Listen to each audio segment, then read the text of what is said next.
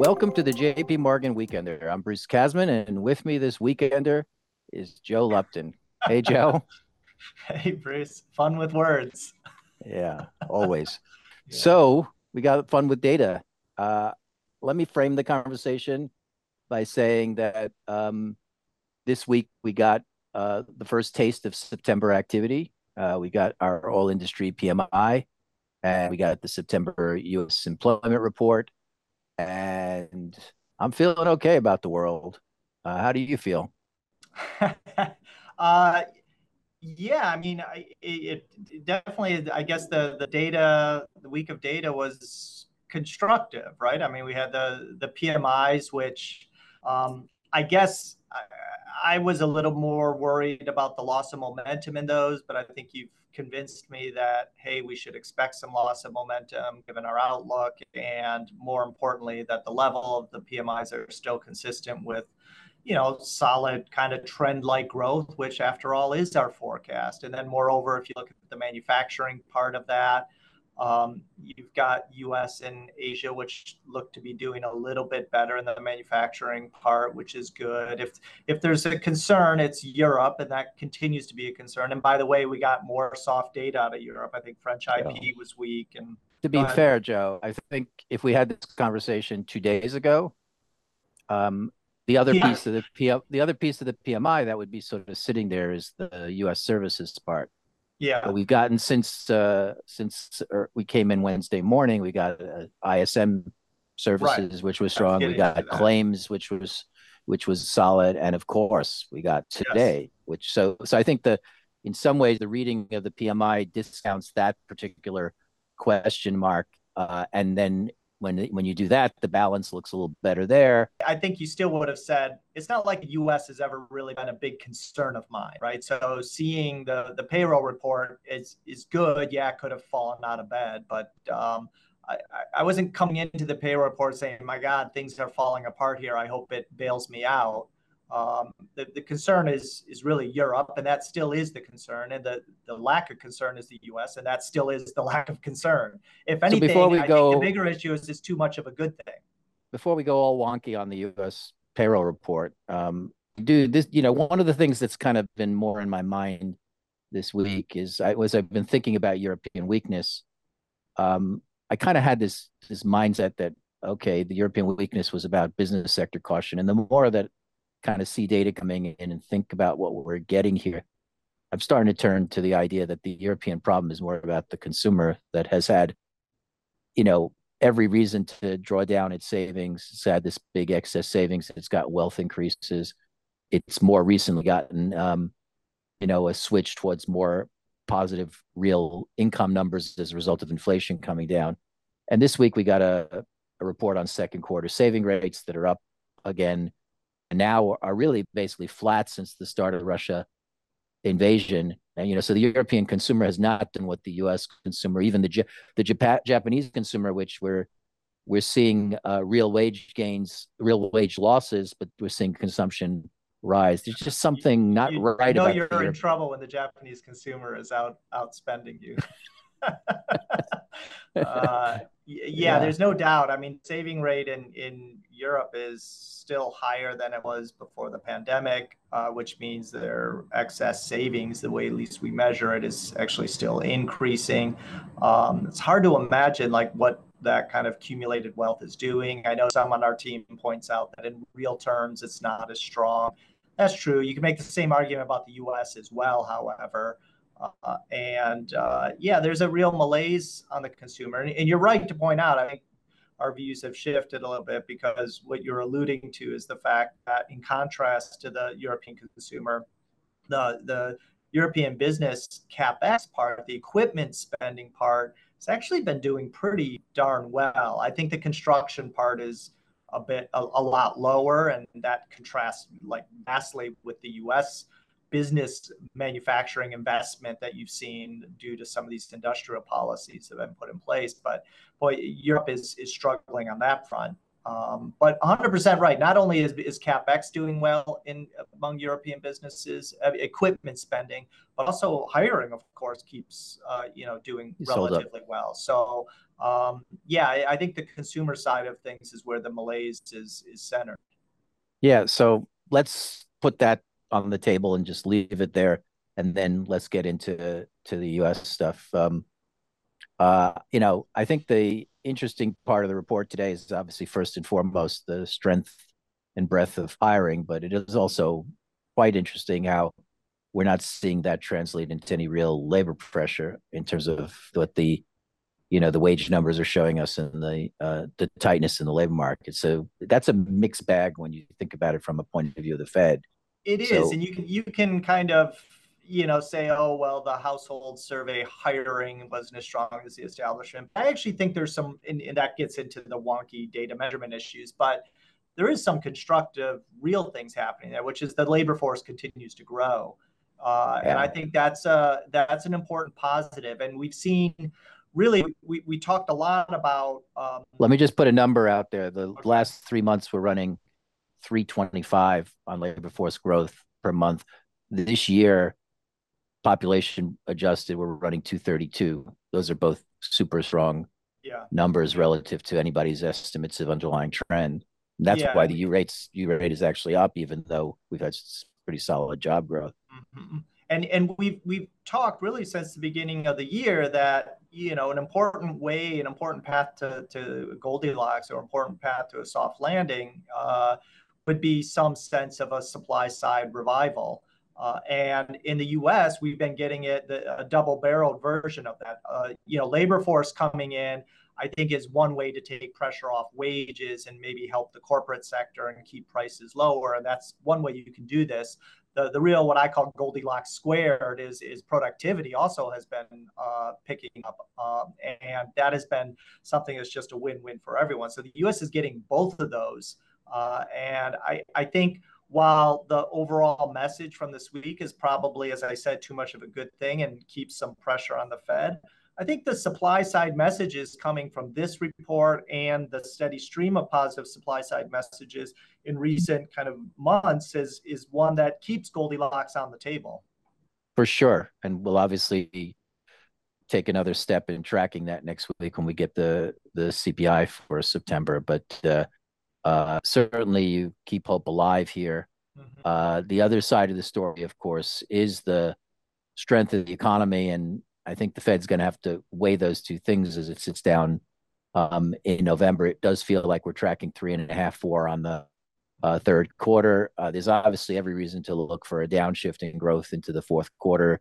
You've got strikes, you've got the rise in energy prices, which will at least take something out of the consumer a little bit here, even though energy prices have come Well, off. we should mention the fact on energy, right? That actually it's back down, right? I mean, Yeah.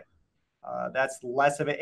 And to be honest, the creeping issue around that we didn't address a lot. We noted it, but is that retail prices never really moved up like oil prices did. So, I think that the basic, dare I say it, all of this so far has felt a bit of a tempest in a teapot in terms of that oil price run, and now things could change on that. But right now I think that was a risk of, that lasted for a couple of weeks, and now it's kind of on the back burner.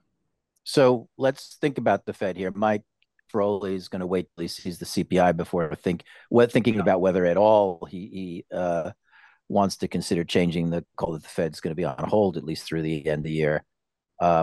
What's your take on that? I think it makes sense, right? I mean, my initial reaction was that this has to raise the odds a little bit of them going either in November or December, and but at the same time, the thing that we haven't talked about yet, but is lingering out there, is that borrowing costs have moved up a lot. The long end has moved up a lot, and maybe some of that is doing the work for them. So while in a vacuum, this report would have certainly added some risk that they move. And I would add to this, by the way, a lot of the, maybe from the more hawkish side of the FOMC, but there's been some language out there that suggests they feel like they need to do more. You put all that in the mix, and I would say you're leaning in that direction. However, the big move in the long end and what that's doing to mortgage rates, and the Fed is not oblivious to that. There's a feedback effect on that. They may not have to do as much, and therefore, I guess waiting to see the inflation report certainly makes sense in my mind.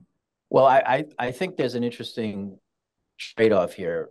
One, as you say, you're getting your work done for you by having long-term rates go up. I think the repricing since mid-year now on the Fed for the end of 24 has accumulated to something like 85 or 90 basis points. That's a huge swing in terms of how the market sees the Fed. It's obviously moving in the direction of this high for long story. And I think, if you got that, and obviously you've got some risk that the very sharp movement over a short period of time of yields could, create a situation of stress as we certainly have somewhere in this system unrealized losses on those portfolios that could come back here and bite us.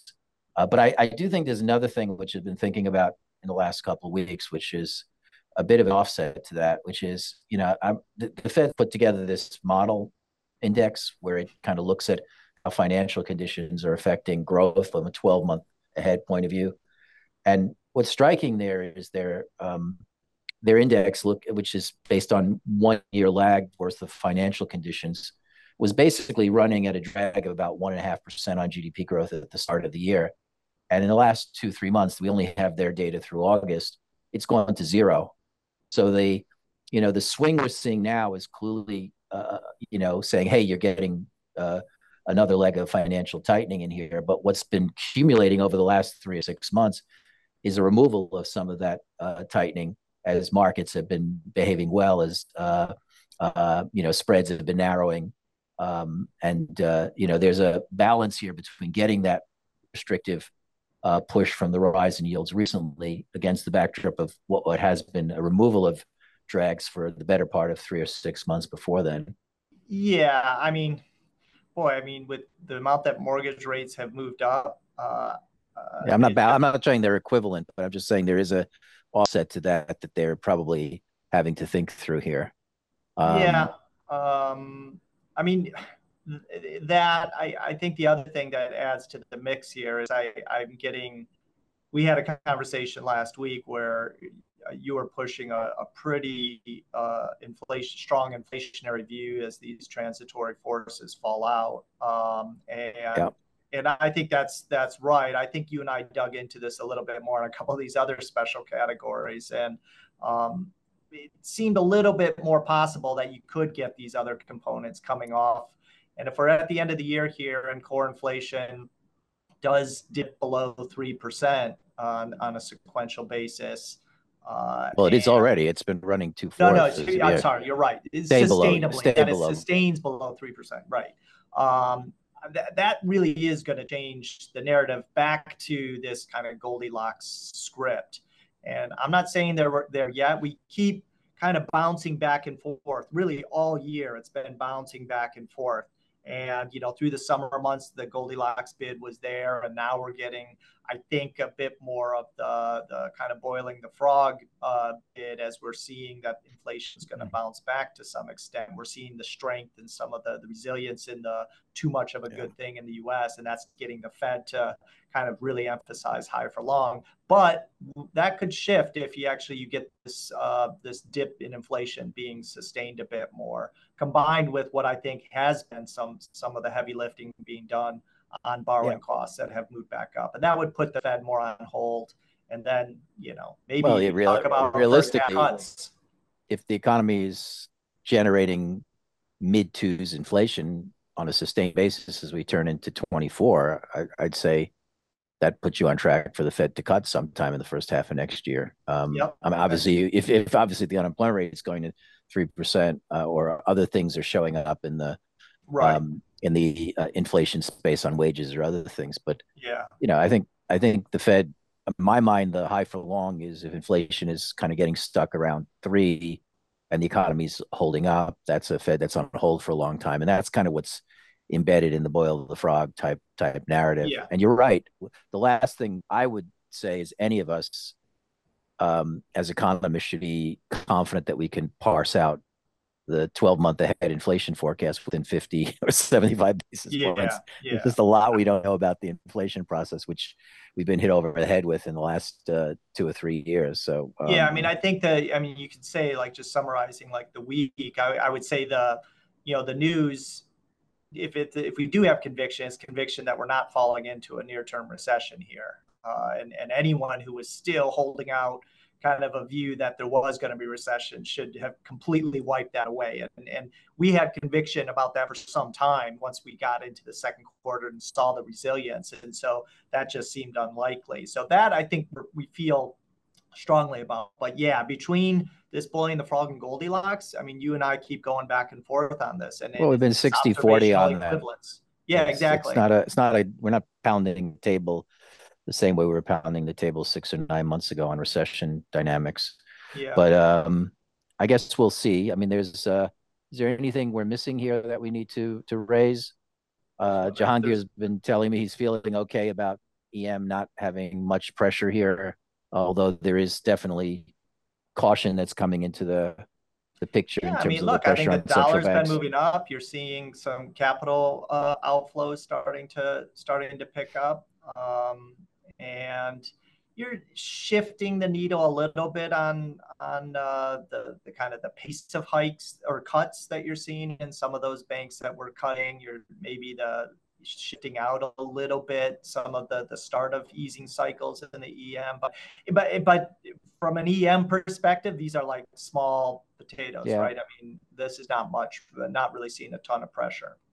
And that's an Yeah. important point, right? Because when we talk about spillovers, they work through these financial channels. And the fact that we're not seeing those pressures build through the EM does suggest that, that whatever drags that are emanating from, say, Europe and China, that they're not very material. That could change this week with the movement in the 10-year, though. Yeah. So I'm going to just end on a a note of caution because from my point of view, the data is fine. And obviously we kind of go through that back and forth on Boil the Frog versus Goldilocks. The thing that worries me is I really think there's a pretty elevated chance that something's going to come into this picture and start to show some stress. I just feel like this kind of move over a short period of time in yields coming off of already big moves over the last year, something could You easily mean like a break banking on. sector type Yeah, stress, one just of these financial events? some kind of financial. And sometimes these financial events scare you and then don't materialize as a major macro event, as it was with SVB